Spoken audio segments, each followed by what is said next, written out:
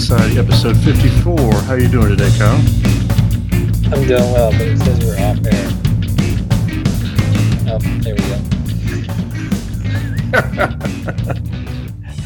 Welcome to the inner workings of the Sports and Society podcast. Leave that as our start. You know I'm going to. I don't have time to edit that out. I'm doing well on this 54th episode of Sports and Society.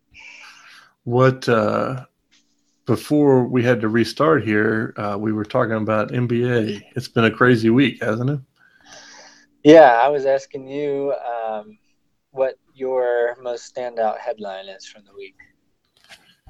Ooh, most standout. See, this is interesting because, the thing that I want to talk about the most, standout headline to me is probably Chris Paul to Houston. Yeah. But the thing I want to talk about is Phil Jackson and the Knicks. Okay. And it's really interesting because that was this big story, and then the Chris Paul thing happened, and I feel like we haven't really talked about it since then. Right. Or the media hasn't. And I'm just it fascinates me what this is going to do to Phil's legacy. Right. Yeah, it got swept to the side. Significantly. It was like a one-day headline that Phil Jackson got fired.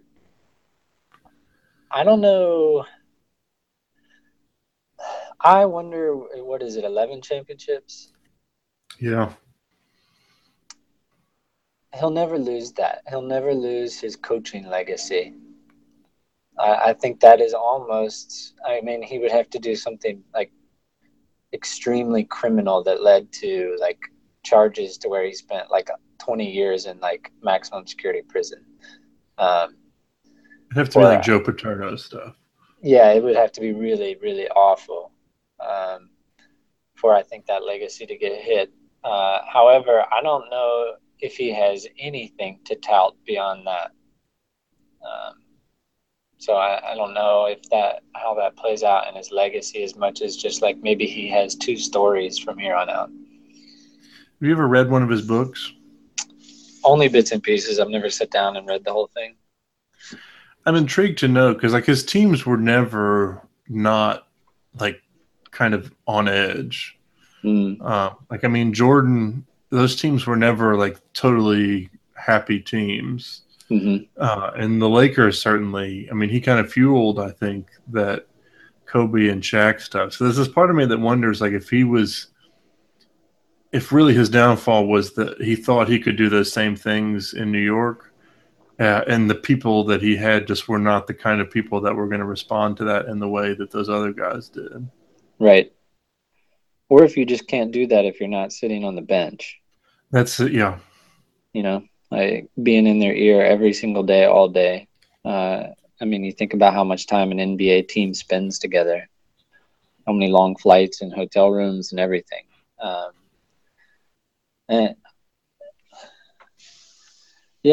think too. I was talking to a friend the other day, and he had the quotation of him is he said, or the paraphrase, something that Phil Jackson was more Pat Riley than Pat Riley was. And that it was kind of this psychotic level of devotion to winning and to being excellent and to be unique in his approach. And so he was just the best at being kind of psychotic about it. Not to mention he had the two greatest players of all time on his teams. That's so you're going to put Kobe as the second best player of all time? I think so. Yeah. Wow. Yeah. What a statement, Kyle. I know. I dig it. What a hot takes here on because everyone's lining up to get our hot takes. We're going to be on ESPN here soon, man. Come on, Stephen A. Smith. Bring it on. I kind of think the only reason people don't say that more often is because people dislike Kobe so much. I could see it. It's interesting to me because it's hard to judge at this point.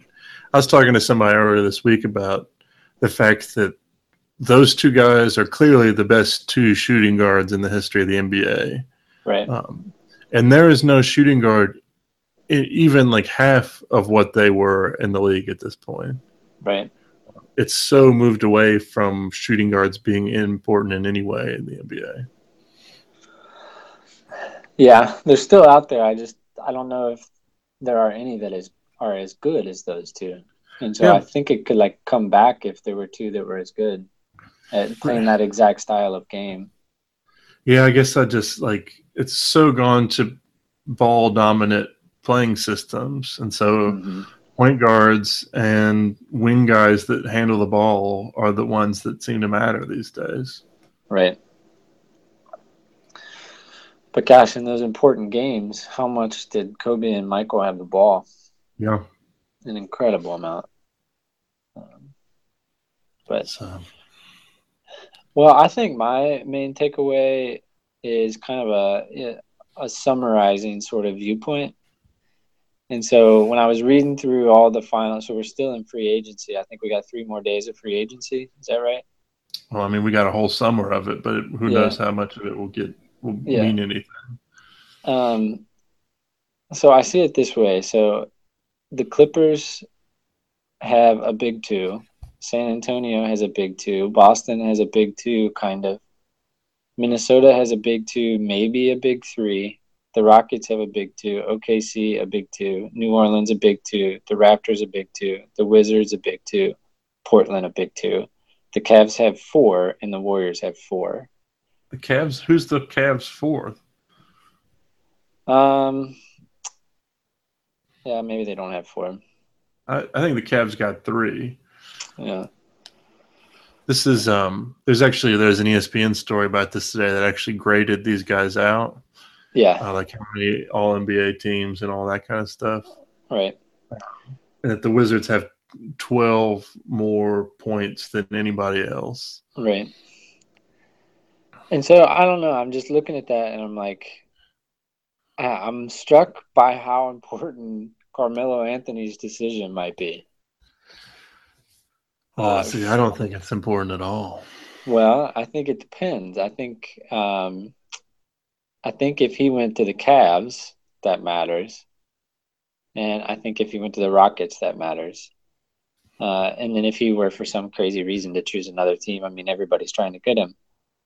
I think it's interesting that this guy, like Melo, has never truly mattered in the NBA, and yet every time his name is mentioned, it like seems like he matters, but like he has never played on like a legitimate franchise that like was right there in the mix of things. So I don't know why that it just intrigued me that all these teams have 2. The Warriors have 4, and then just like how there could be another big 3, but it's an interesting scope of a league, just a professional league that it's like kind of playing out that way to me. It is, and I mean, like, there's so many. It'll be intriguing to see some of these other teams like come up. So, I mean, I think about the Bucks. Like, if Jabari and Giannis pull together, that's a big 2 right there. And what if you get a third person added to that mix, or what if you get, it's just who these next guys going to be, Right? And to push back on you a little bit, I think Carmelo going to the Rockets would be fascinating and potentially impactful. They're still not going to beat the Warriors, but it's interesting to me from a perspective of you've now got Chris Paul and Carmelo Anthony, the 2 arguably best mid-range shooters in the game, on a team that doesn't ever want to shoot a mid-range jump shot ever. Right. But I don't think he moves the needles with the Cavs at all. Really? I think I look at what he would be come in for Kevin Love. He would take Love's minutes, and he would make them worse on defense, and I don't think he'd make them better on offense. I don't know. I just think that 4th option is valuable as far as day in and day out. Maybe not in a 7-game series as much, but I just think of like when I watch the Warriors play a full game, what I am most struck by is that if like 2 of the 4 are hot, it's impossible. If 3 of the 4 are hot, it's really impossible. And so that's what strikes me, is that you don't. It just increases your odds so much if you have 4 shooters. But I think that I would push back and just say that I think that what makes it work for the Cavs or the Warriors, excuse me, is that fourth guy is not someone you're going to ever count on for scoring. Like, he's there to facilitate play. So, I mean, I almost think that if you put Iguodala on the Cavs, that would make a bigger impact than it would to add Carmelo.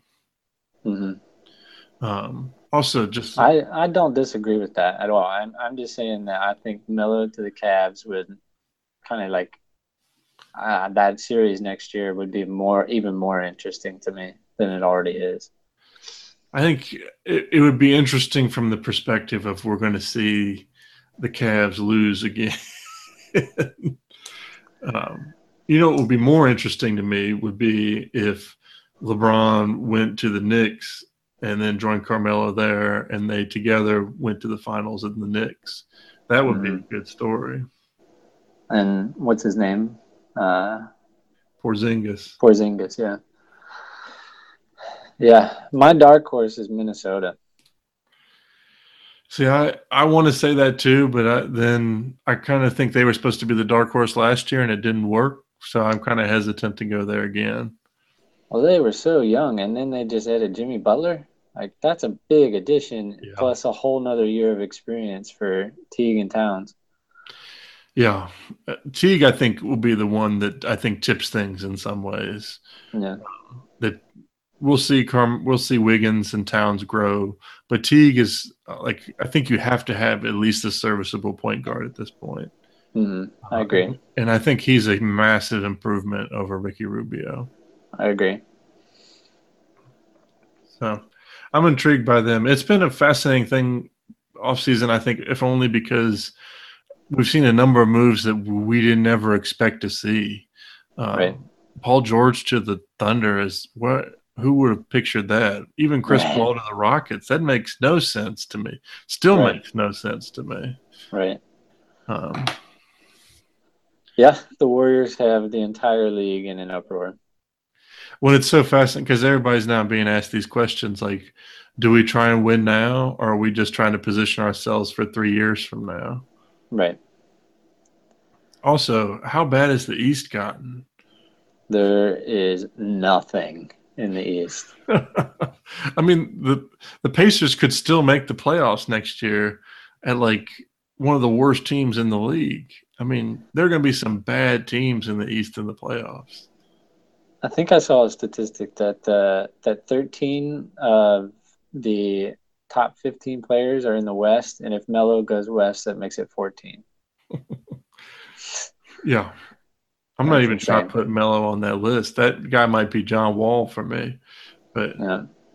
I just saw that Bradley Beal's making $3 million more a year than John Wall.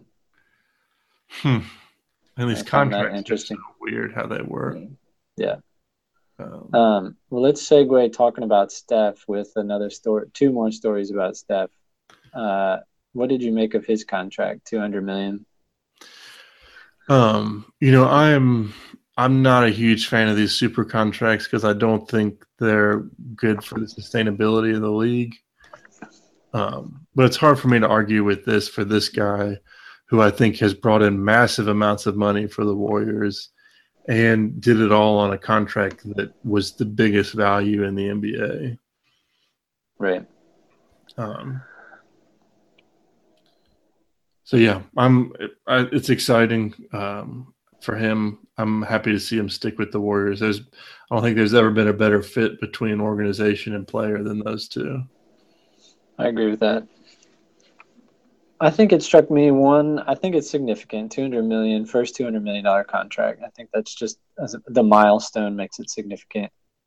The number makes it significant.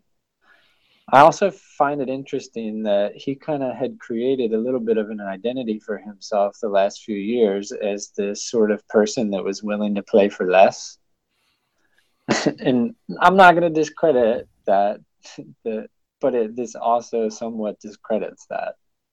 As Dude, you said you didn't care about money and you just signed the biggest contract in the history of the NBA. Like, you can't say, obviously, you can't say that anymore, but somewhat lessons you saying that before.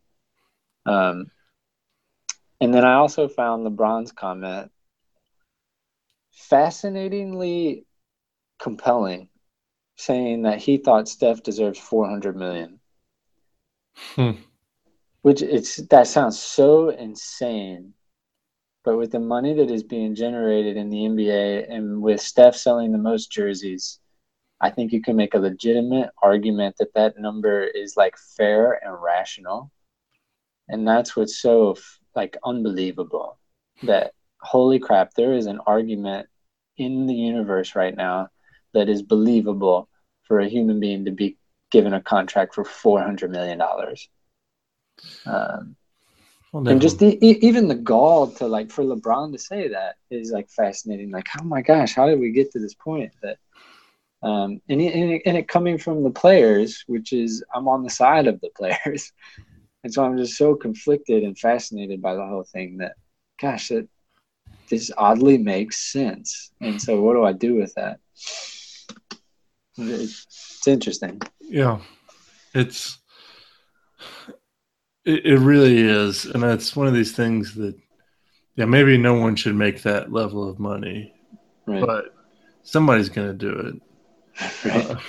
Yeah, there's billionaires out there that make that much. Like, I mean, every let's year. be clear: the owners are making, more than this every season. Exactly. Yeah. All that said, I can't wait for Steph to shoot an 84. Okay. I don't think it's going to happen, but You think he'll make the cut?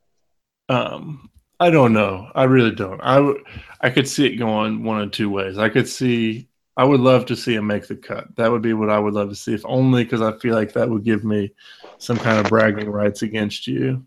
Yes. But I also could see him going, I don't think he's going to go 84. I would see him going like 76, 78 or something like that. Right. And not really competing. But I want to know your thoughts on him taking a spot, this argument about him taking a spot from somebody else. Yeah. Here's my conclusion. It seems kind of trite. The arguments on both sides are valid. I don't find anything like fallacious or outstanding in either argument.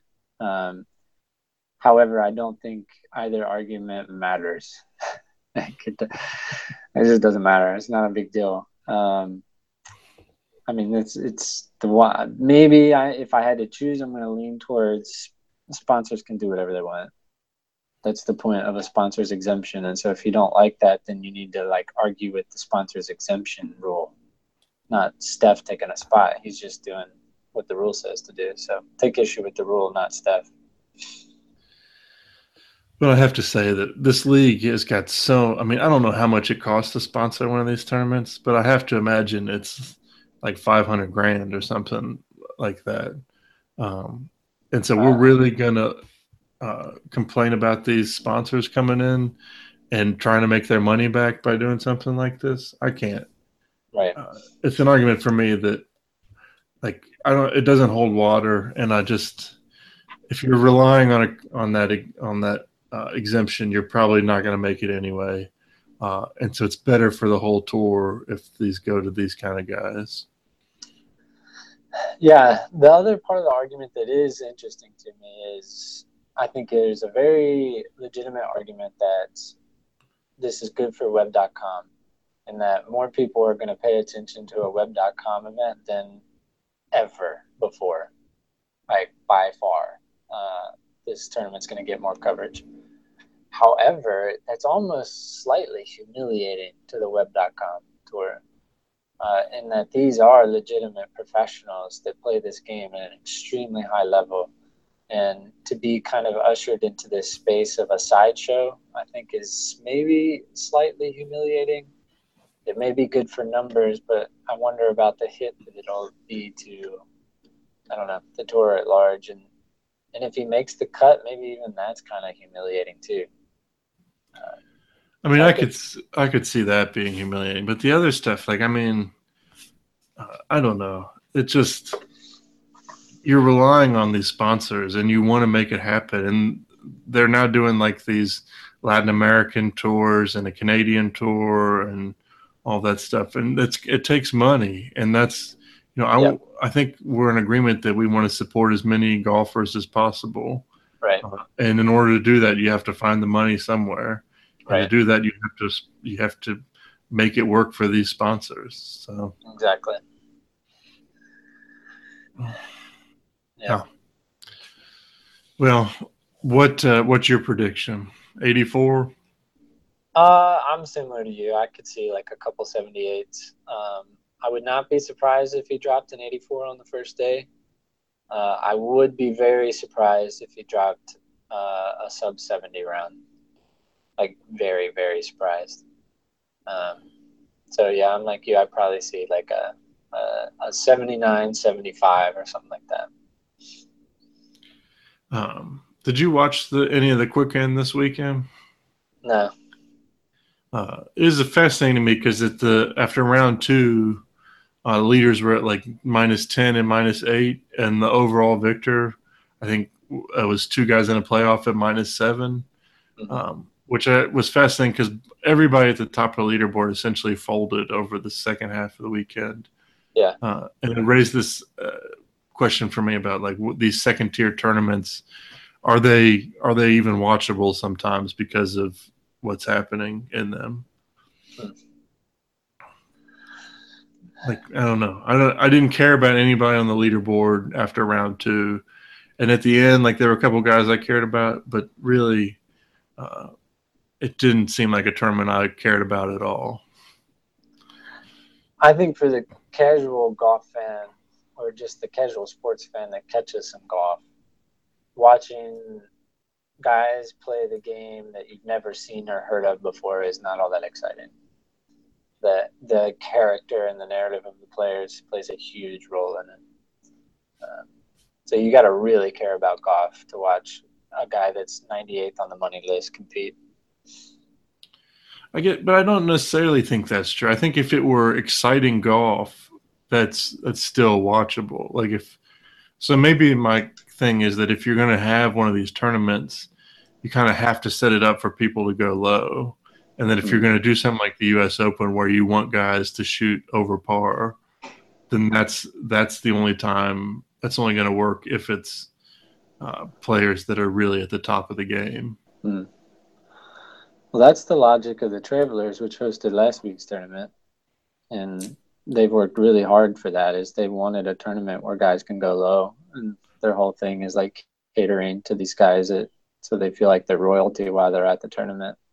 And so going from a second-rate tournament to a first-rate tournament involves doing something like that.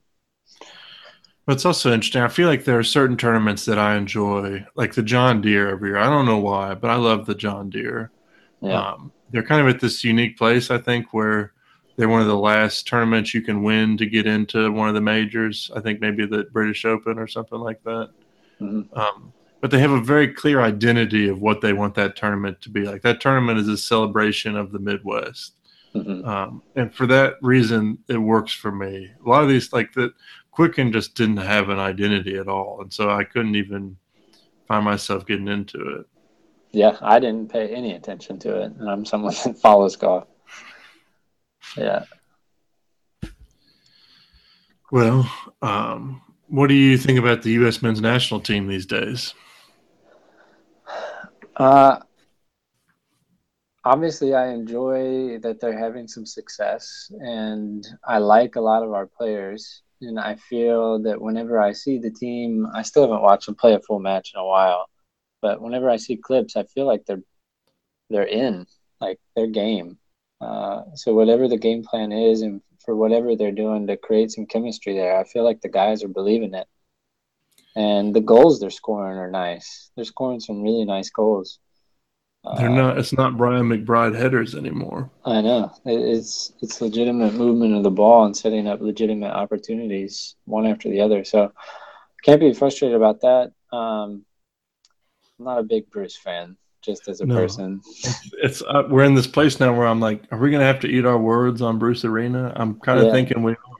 I think we're in the like coming to terms with it phase. Yeah.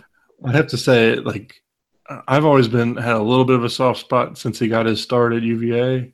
Hmm. But like, I was not a fan of this hire at all, and yet it really seems to be working at this point in a way that it looks more sustainable than I would have expected it to.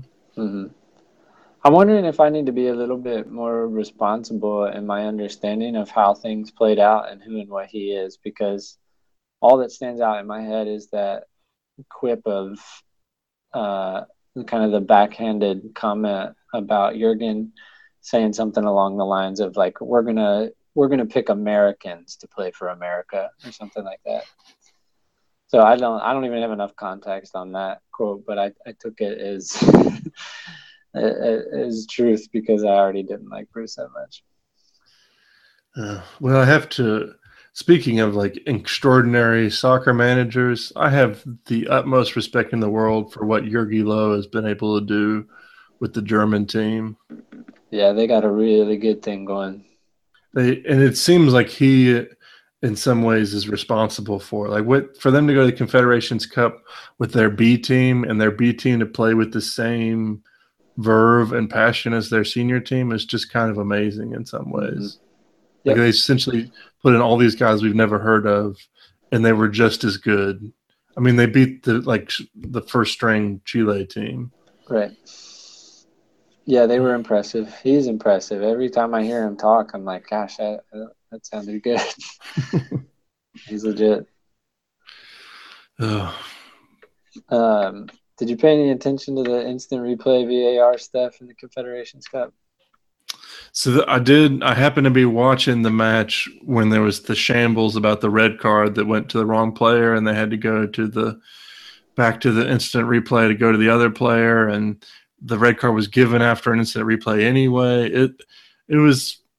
I found in the end, like the fact that they got it right, and I think it was the right decision, kind of makes it okay. But at the same time, um, I'm a little concerned that we're going to see some matches ruined by red cards going to people that would have gotten away with it in the past.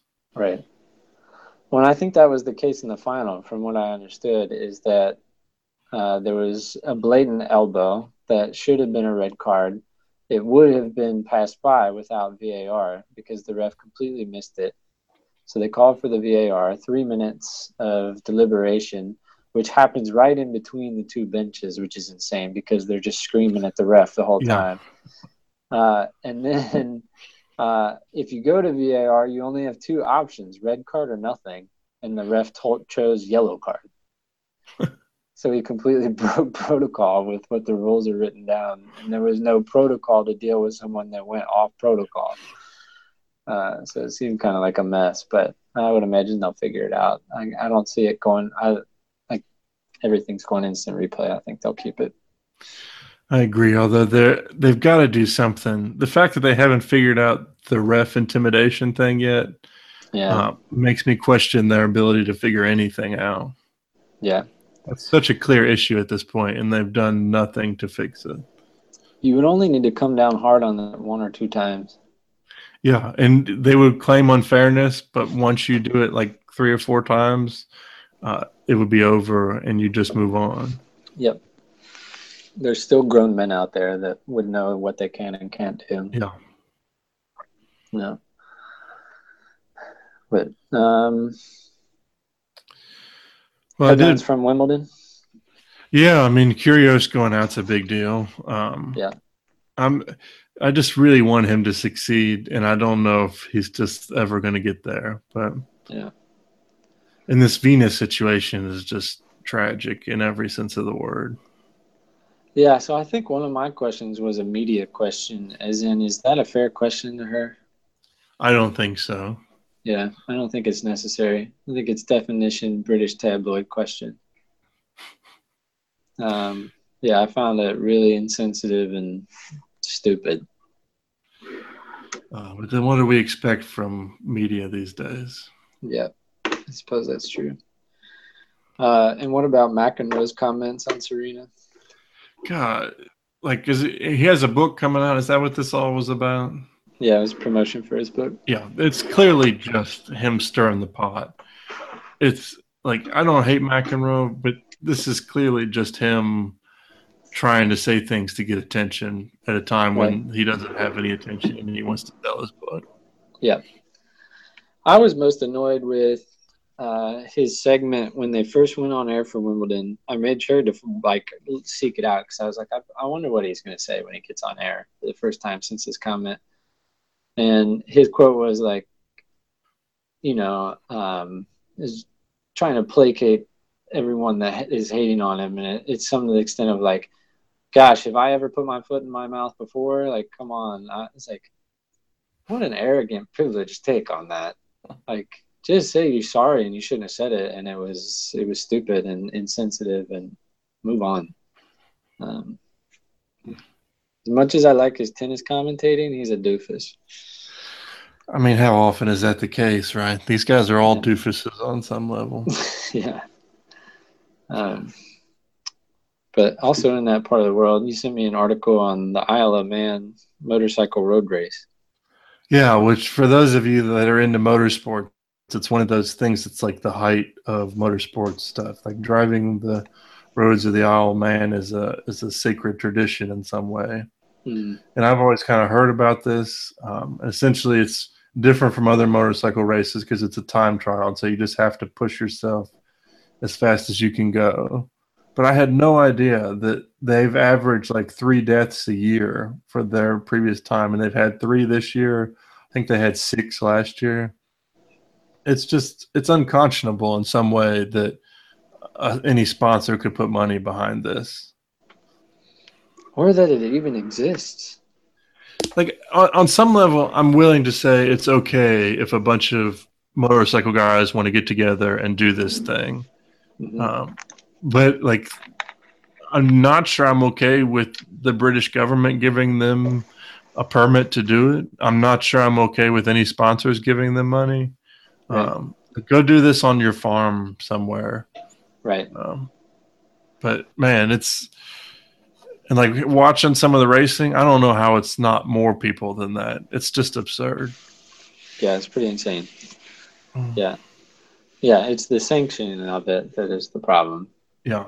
I mean, it's kind of like football. Like, I think you and I have no problem with people that choose to play football as a profession. Right. It's the fact that we're sanctioning it as a society and condoning it through sponsorship and television deals that raises the problem.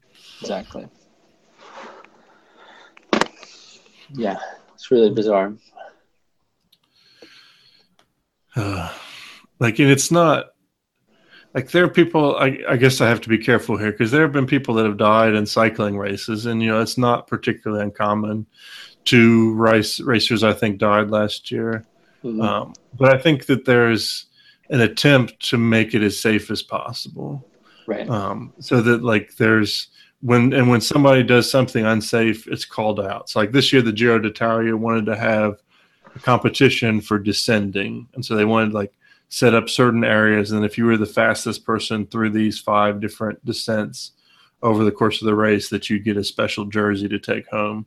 And the riders were all like, "No, that's stupid." Right. And so, like, the fact that kind of self-restraint exists in cycling makes it kind of okay in my mind. There's something about the fact that we know that by the very essence of doing this, that people are going to die every year. That's where I think we get into the issues. Yeah, and I suppose the localized nature of the Isle of Man makes it a little more problematic, that it's happening in the same place every time. And like we haven't said maybe we should rethink this. Right. It makes me fascinated in who these guys are that are signing up for this race.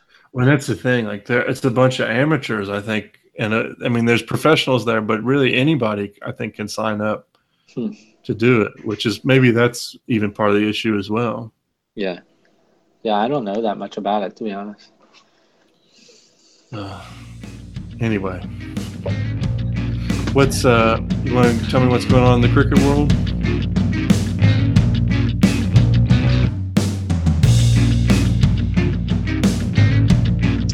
Yeah, there's always a lot going on in the cricket world. One thing I've been paying attention to is how much attention women's cricket gets, and it's not a new thing. It's been happening for a while.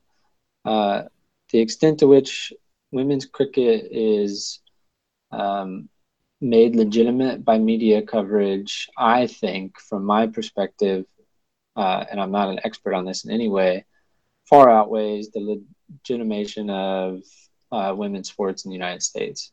As in, I just think it's a lot more and more well respected abroad. That's not the main thing I wanted to talk about, but I just was thinking about that this week. And I was just struck. So I was paying somewhat attention to India and the West Indies were playing an ODI match, and it was a really low scoring match, which always interests me when ODIs go really low. Like something's always up. And when something's up with a low scoring match, that gets my attention because it latches onto the nuances of the game, which I think are really interesting. And that could be just because the only people that write about cricket are really nerdy cricket people and they love the nuances of the sport. So if you follow it, you have to appreciate the nuances of the sport. But at any rate, this match happened on a wet pitch, which just means the ground was wet. And so it made it easier for the spin bowlers to be more effective. And one thing that stands out to me about that is in sports, whenever someone uses craftiness, I am always amazed that it works when it does work. Like a knuckleball pitcher or a pitcher that just throws a bunch of junk. I'm always like, how are you getting away with that? This blows my mind that it's not just the people that are brute force and high pace that are doing well. And so in that way, it just stuck out to me that these spin bowlers are a legitimate thing. And every time I see someone bowl a spin ball, I'm like, well, that ball is absolutely going to get smashed. And it doesn't. I'm like, that's amazing. How did that not just get absolutely obliterated? So that's just what stuck out to me is reading about in the descriptions of this match. I read 3 of them were 10 pages each. And I was like, how on earth are you all writing about this much on a match that was pretty insignificant? Says the man who says he could write 10 pages on every pitch of a Major League Baseball game. Which is why I read 3 articles on this match. So for those of us that didn't grow up with cricket, a spin bowler is one, it's kind of like the curveball, right? So that you throw it so that when it bounces in a direction that fools the batter. Yeah, exactly. Yeah, it's just made to be it's an attempt at just unpredictability. And so some of the best spin bowlers of all time have some of the best bowling statistics of all time. That if you do it right, it works. But if you do it at all wrong, you get absolutely smashed. So you got to be just so finely tuned in spin bowling, whereas pace bowlers can get away with a little bit more. Well, it is interesting. Your point, I think, is interesting in terms of I'm thinking about pitching because you brought it up, and Greg Maddux certainly was not a guy who had overpowering stuff, and yet he made this great career, I think, by being better at the little things than everybody else. Yeah, he was crafty, and he threw more first pitch strikes than any pitcher ever. His first pitch strike rate was it's almost double the person that's second. He just had a knack for it. I think about ultimate with that as well, that all of the top tier teams, not all, but almost all of them play man to man because you just put your guys against the other best guys because when you go zone, you count on the other team to rip that to shreds. And so that there are times and conditions when that works. Like if it's really windy, maybe you go zone. But there are very few teams that will do it. And you'll see them go zone maybe twice a game.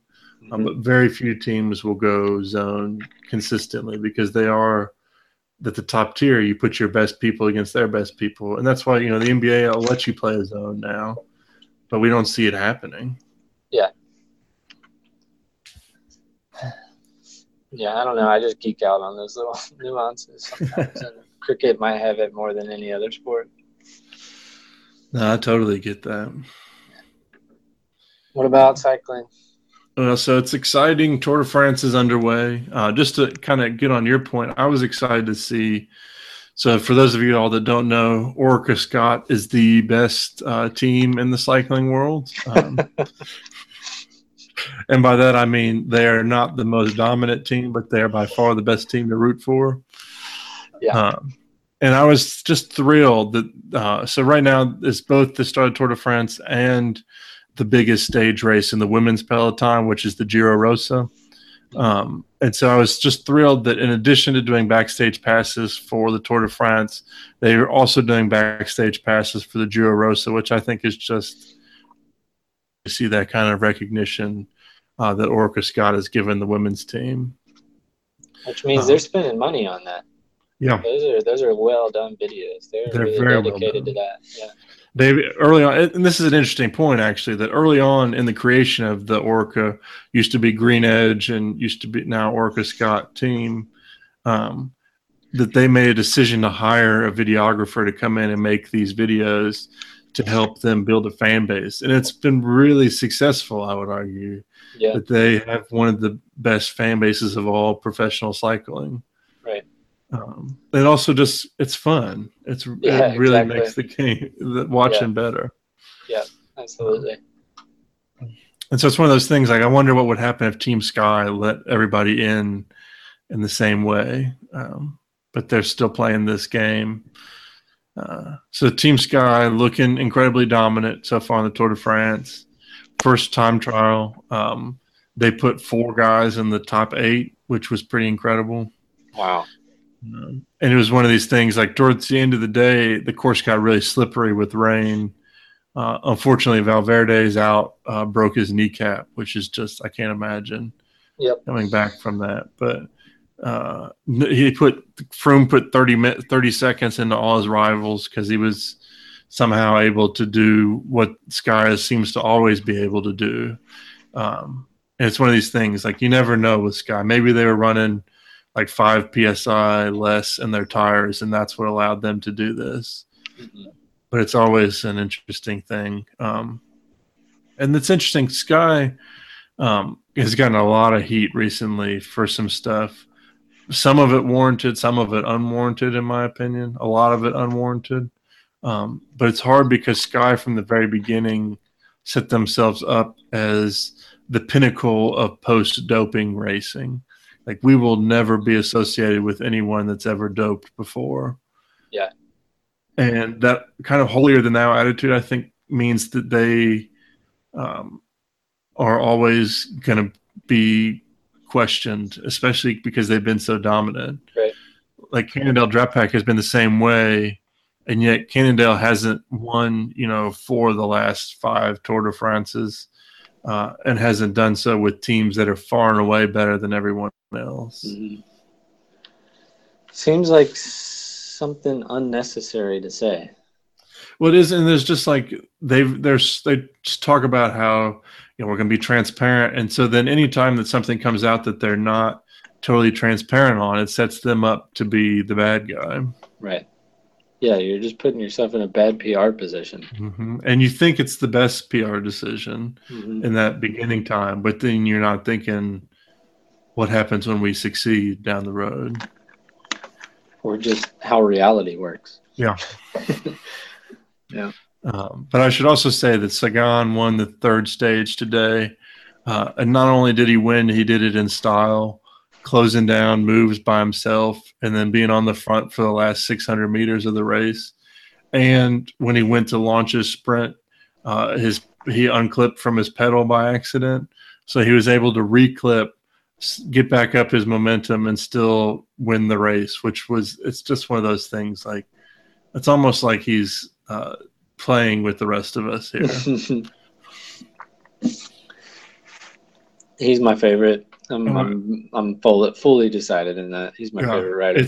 It took me a second because he's so dominant that you almost, it's like the LeBron effect of you don't really want to root for him, but he's just so likable. Like after the race, it was like he had this quote where he's notorious for making tactical mistakes because he's so strong that he'll go early and wear himself out.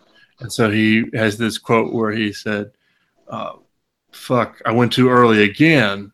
And that was like his thought. Apparently, he thought when he says that. And it's just like his candidness and being willing to say that and being like, it was of the tone of like, this is a totally Peter Sagan thing to do. Yeah. Is to be the strongest and somehow screw it up. Yeah. He makes watching races fun, which is what you want. Yep, I agree. He's a part of the reason of me being interested in cycling at all. As in, like, he was the very first personality I latched onto.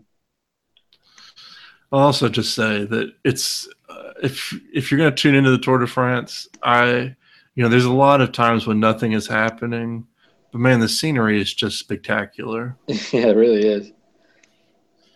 I learned today that they will often pan to the big churches, famous churches that are in all of these communities. Mm-hmm. But apparently there's an organization that writes up a handbook for all of the announcers about little facts of all of these places, which I just think is what a cool thing to do. I want to be on that committee somehow or other. Gosh, that we both would just that's it. That's the goal, isn't it? I mean, like, you talk about geeking out, man. That's like the definition of geeking out. I want to be the guy that writes a handbook on churches that the Tour de France passes starting at 3 weeks. We some freaks. Oh man. Well, you want to talk about our main topic today? Yeah, let's do it.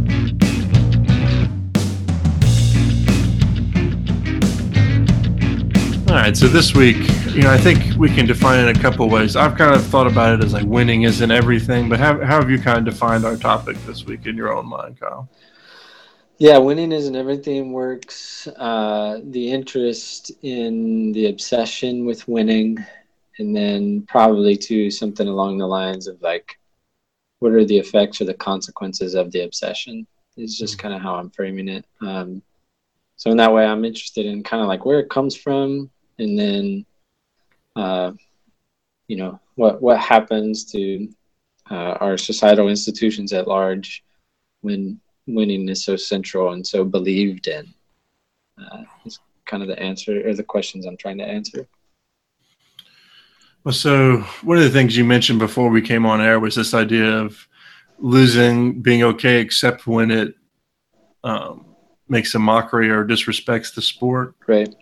So kind of the place that I want to start is the fact that Adam Silver will probably never let, I've forgotten his name now, the guy that created the process for the Philadelphia 76ers. Right. Who made them like the worst possible team for 5 straight years. Yep. Like Adam Silver will probably never let him have a GM job in the NBA again. Yeah. Because he feels that he made a mockery of it. And yet I think that guy would tell you he did this in order to win. Mm-hmm. What does that raise in your mind? One is I can see both sides very clearly. I see Adam Silver's take because I would imagine he has other GMs that are looking at things like revenue streams.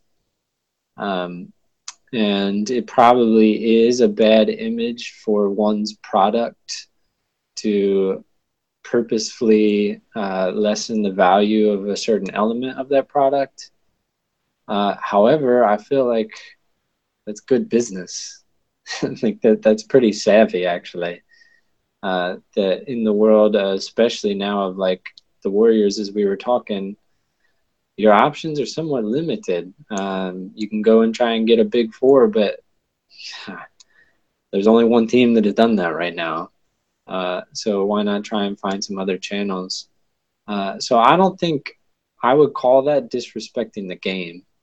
I think for me, losing while disrespecting the game is more about in-game play.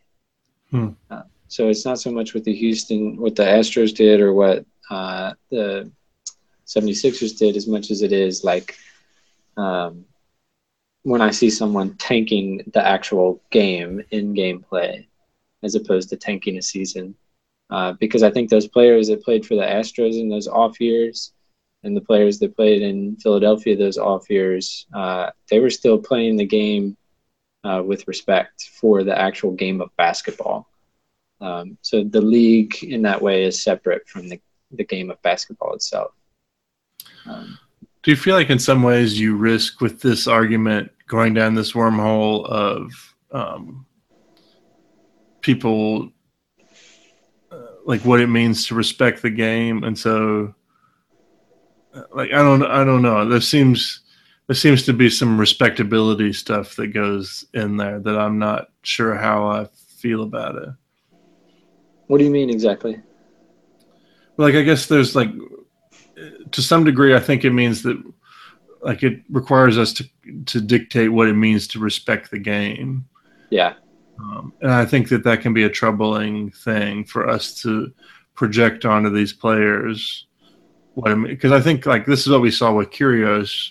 I think a few months ago when he talked about quitting a match, essentially, like I think asked to leave the match early or whatever. Right. And everybody was just outraged. Right. And yet you and I talked about how many matches these guys have to play, the toll it takes on their bodies. And so I just like there's part of me that worries about what it means when we talk about disrespecting the game, that we risk becoming random arbiters of what it means to respect the game. Sure. No, that's well said and well taken, and is making me think twice about it because it is problematic for more than one reason. I'm thinking too of just how much privilege it is to say that this is the way the game's played, and you and I have spent plenty of time hating on MLB for proclaiming the exact same thing. So I recognize that it's quite problematic, and maybe even from a place of substantial privilege to say such a thing. And when I first wrote the phrase down in my notes, it wasn't as much about professional sports or professional athletes, actually. In my mind, I was thinking of my players that I coach.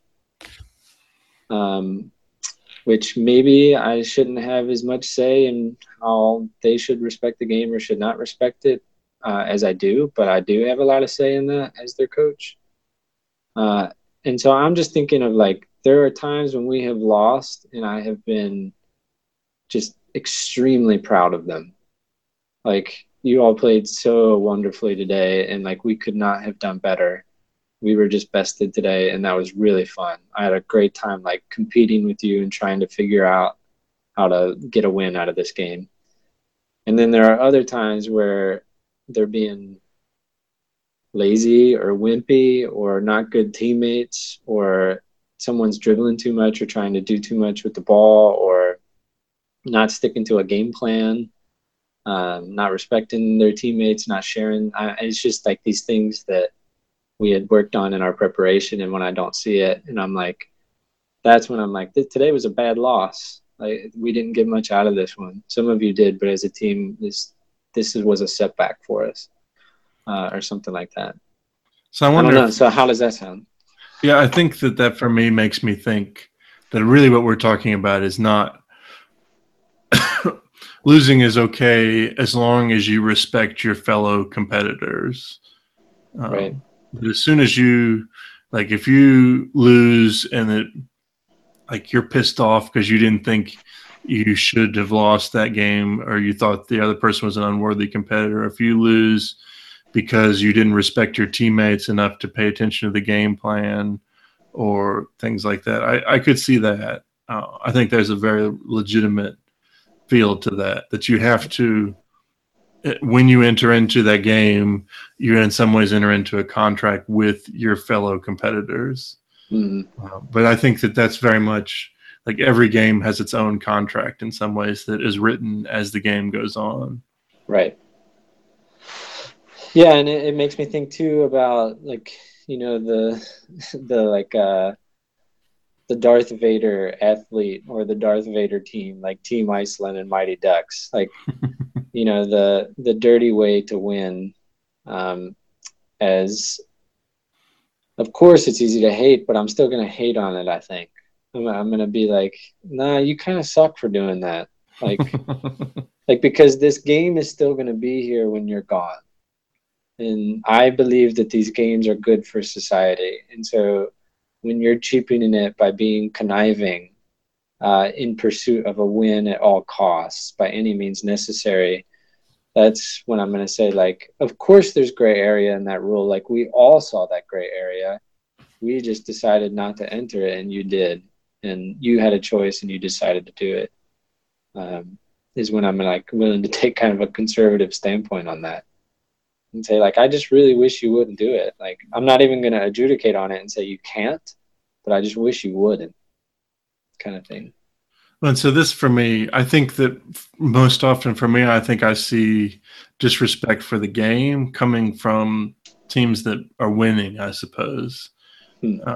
So the teams that that don't respect the rules. So like Lance Armstrong disrespected cycling when he did what he did. The opposition of the Mighty Ducks did so.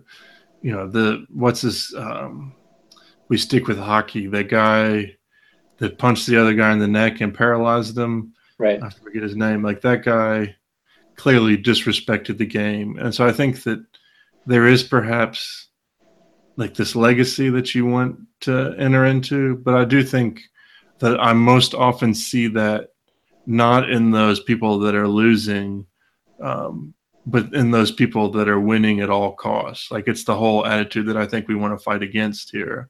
So that, like, what do you sacrifice when you win at all costs? You sacrifice your respect for the game. Right. Yeah. I don't know. I'm gonna have to keep thinking about it. It's maybe a little more complex than I initially thought it was. Well, let me ask you, like, with your girls there, when you guys lose, how do you try and frame it for them? Do you, like, when right after the match, you say this is a good loss or this is a bad loss, but that next day in practice, are you thinking, how do we grow from this, or how are you kind of framing that? Well, I'll start by saying it's JV soccer, and my goal is to make it matter as little as possible. However, I want it to be a serious experience for them too, and it is a serious experience. If we're going to put this much time into something, let's take it seriously, or as much as we can, or as much as is healthy. And so for losses, it's kind of like to try and reveal how assessment works, self-assessment, self-reflection. So I try and highlight, like, well, what did you see going on, and how did it feel when we were playing a certain way, or what can you see that you could do better, or help the team, or what, like, overall team strategy type stuff do you think we need to be working on? I'm pretty critical personally, to be honest. So, like, I usually try and go with the age-old teacher maxim of the sandwich technique. So a compliment and then a pretty harsh critique followed by a compliment. But my critiques are pretty harsh. I'm very willing to stand up in front of them and say, like, that was a bad loss. I'm very comfortable with that.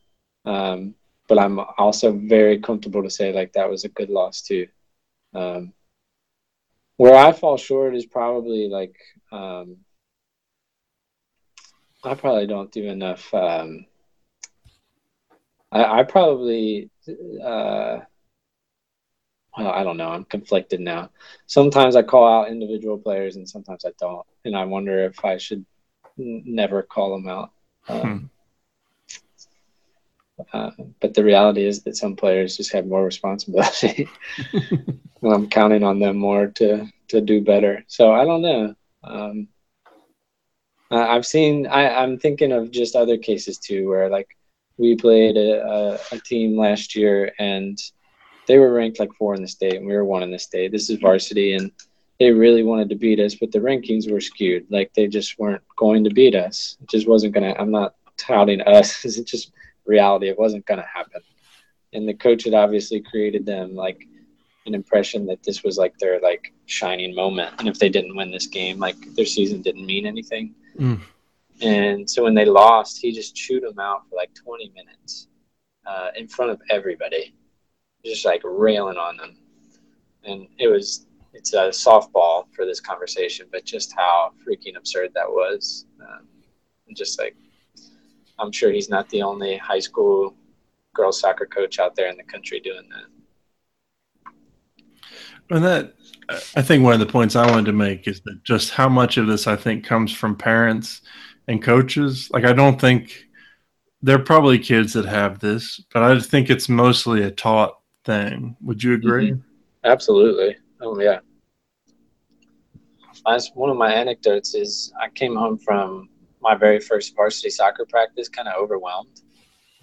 And my dad saying something like, yeah, winning matters now. Like, kind of this, like, suck it up macho thing of like, oh, I got to care about winning now. Being 13 years old, I had never cared about it before. Like, really cared about it. Like, how high school sports can care about it.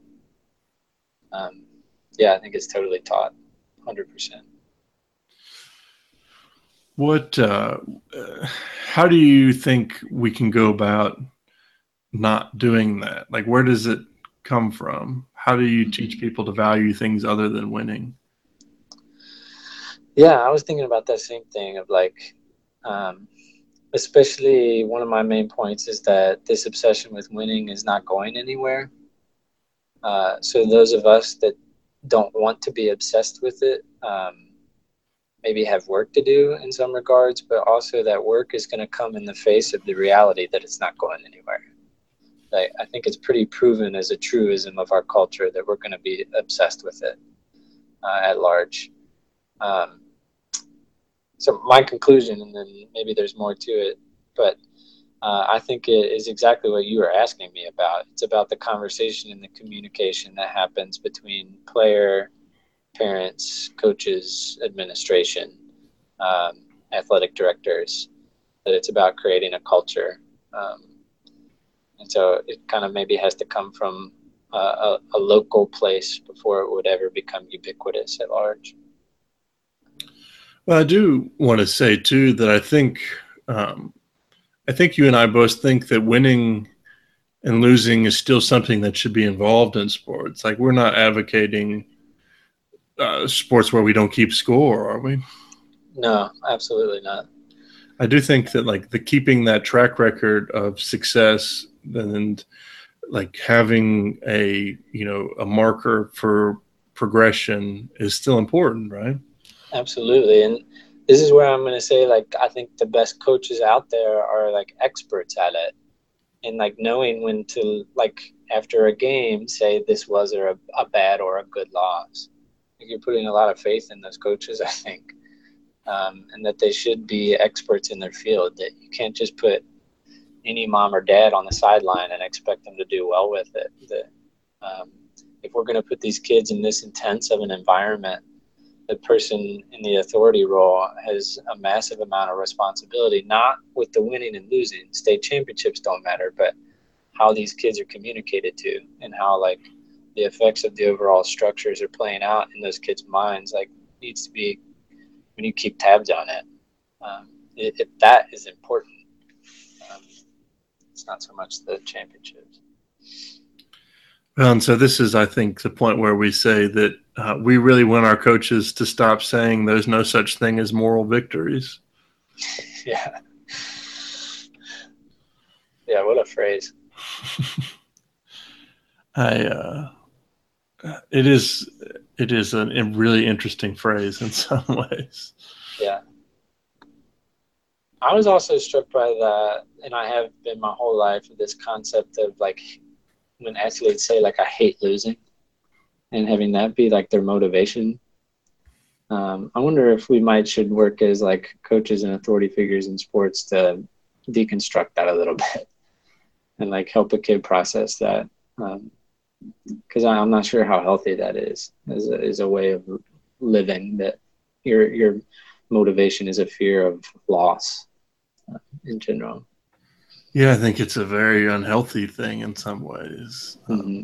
Like, I mean, we don't want kids to dwell on that loss and let it like burn them down. We want them to come back and push for success. But there's got to be some way to say that mediocre is not the end of the world, that this Exactly. may not be your thing. That's it. That's the key conversation, I think. I do want to say just that I think that one of the things that I think makes losing so important is that it demonstrates the unfairness of life in some ways. Mm-hmm.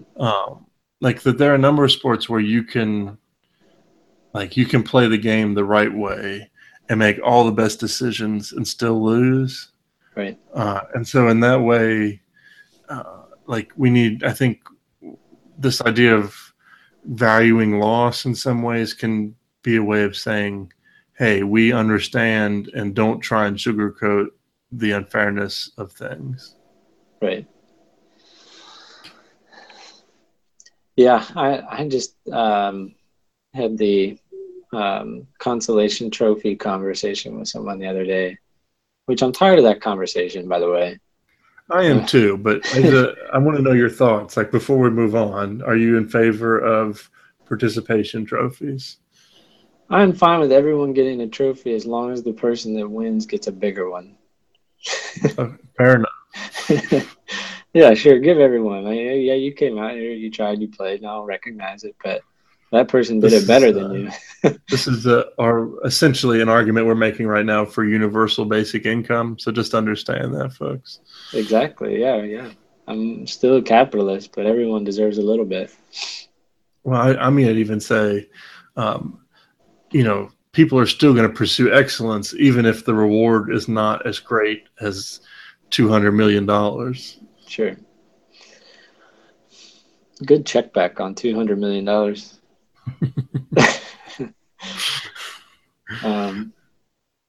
Well, I'm about exhausted on that unless you got something else that you wanted to point out.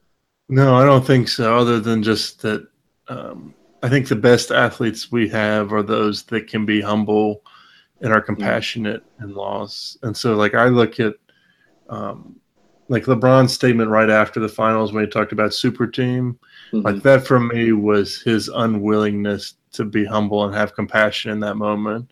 And so now for like some remove for him to say that he thinks Steph should get 400 million, that for me is for me, as odd as it seems, a statement of humility in some ways. Yeah. A statement of understanding the value of those that we're competing against. Absolutely.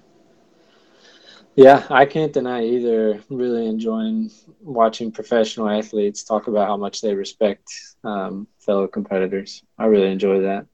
Yeah.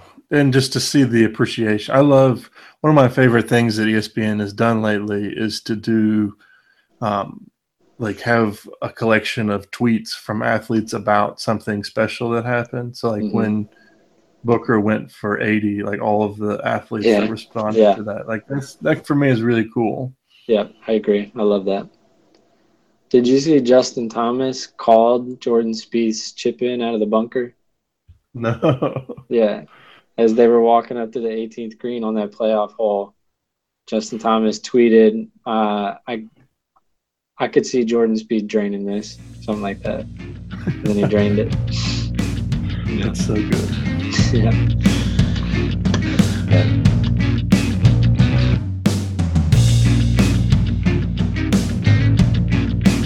You want to go first? Sure, I'll go first. So I just played my first 9 holes of golf in forever, and I have to say it was quite fun.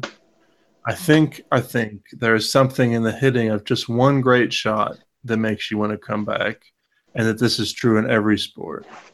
Golf in particular has that tradition of one great shot because you hit so many bad ones. But that one shot really fuels the imagination. It's the same with that unbelievable basketball shot that you hit in a pickup game that makes you think you can do anything. or that one huck of the Frisbee that makes you think, wow, this sport is just so fantastic. Those are the things that bring us back. And so I think that sports in the end are really a thing of moments. Great moments are what makes us fans. That one goal of Thierry Henry's made me an Arsenal and soccer fan forever. Just the grace and effortlessness of it. And so for me, that's just as sports should be, a celebration of breathtaking and hopeful moments. Cool. That's a pleasant way to think about it. Also makes me think about how much improvement plays a role. Mm-hmm. Just doing a little better the next time. Well, yeah, and just like over the course of the round, my putting got much better. Right. I hadn't put a golf ball in forever, and so to hit a putt on the last hole, just you're like, yeah, I can come back. I'll be even better next time. Exactly. Yeah, I'm looking forward to talking about that Malcolm Gladwell piece maybe next week. Oh, yeah. Did you finish the podcast? No, I'm still not finished, but I'm excited about it. It's again, I don't like Gladwell, but it's a great podcast. Yeah, I look forward to it. All right, what you got, man? I think there is too much sports coverage. I wonder about the extent to which the normalization of seriousness in sports is simply because it is possible, systematically and structurally, for media to continue to make money off of our 10-minute, I'll check ESPN breaks during work. I recognize that this is the timeless dilemma in journalism and media. Are we telling outlets what we want, or are they telling us what we should want? I'm thinking that ESPN in particular has reached a point wherein they continually reap what they have sown, a sports-obsessed culture, a winning-obsessed culture that finds more affirmation in what is being covered and fewer challenges to a status quo way of digesting sports. If this is the case, then I don't think we need to shut down our podcast, but I do think we need to continue to bolster the outlets that are cognizant of the nuanced means by which significance is teased out. It is not significant that so-and-so attained a round number statistic last night, whereas it is significant that LeBron James thinks Steph Curry deserves $400 million. Delineating between these two for the average ESPN reader has to be done individually. ESPN is more than happy for the ad revenue that is generated as we are forced to scroll past insignificant stories while on our way to pulling out stories that matter. I also recognize that this is a pretty thin and problematic argument, but I mostly just want to make a point. So maybe I'll just land on a maxim. One does not have to make something just because they can. Agreed. ESPN's new layout is so annoying, and I'm frustrated how long it takes me to find articles I care about. It is, and it's like ESPN is still producing really good content. There's a piece by Grant Lowe and Brian Windhurst about the complicated ownership situation of the Bucks this week. Yeah, that was really good, but I would never have found it by the normal means of finding it. So I do wonder, like, who do you think is doing it right? Well, I just signed up finally because I've been hesitant because I don't like things in my email inbox, but for the ReDef email that goes out every few days, it's just a guy that pieces together his favorite stories from the last 3 or 4 days, and they're really good. Like every article, he picks from multiple outlets, but every article is meaningful. He's excellent at it, and I just really appreciate that I can go straight to him as opposed to scrolling through ESPN's homepage or listening to SportsCenter. I haven't watched SportsCenter in months. I've kind of gone off of it too. There was a time, like when there was a particular sport, like maybe when March Madness was going on, I watched it a bunch, but not since then. Yeah. That's all I got. Well, good deal. You want to wrap it up? Yep. Well, thanks for listening, folks. And you can listen ahead because I'll just let you know that Kyle has just committed to creating a several times a week email that will let you know what stories you should read. So check back soon as we will share a listserv about that. But in the meantime, have a great week, and thank you, Kyle. Yeah, it sounds like a lot of work. I'm not doing that. Thanks, man.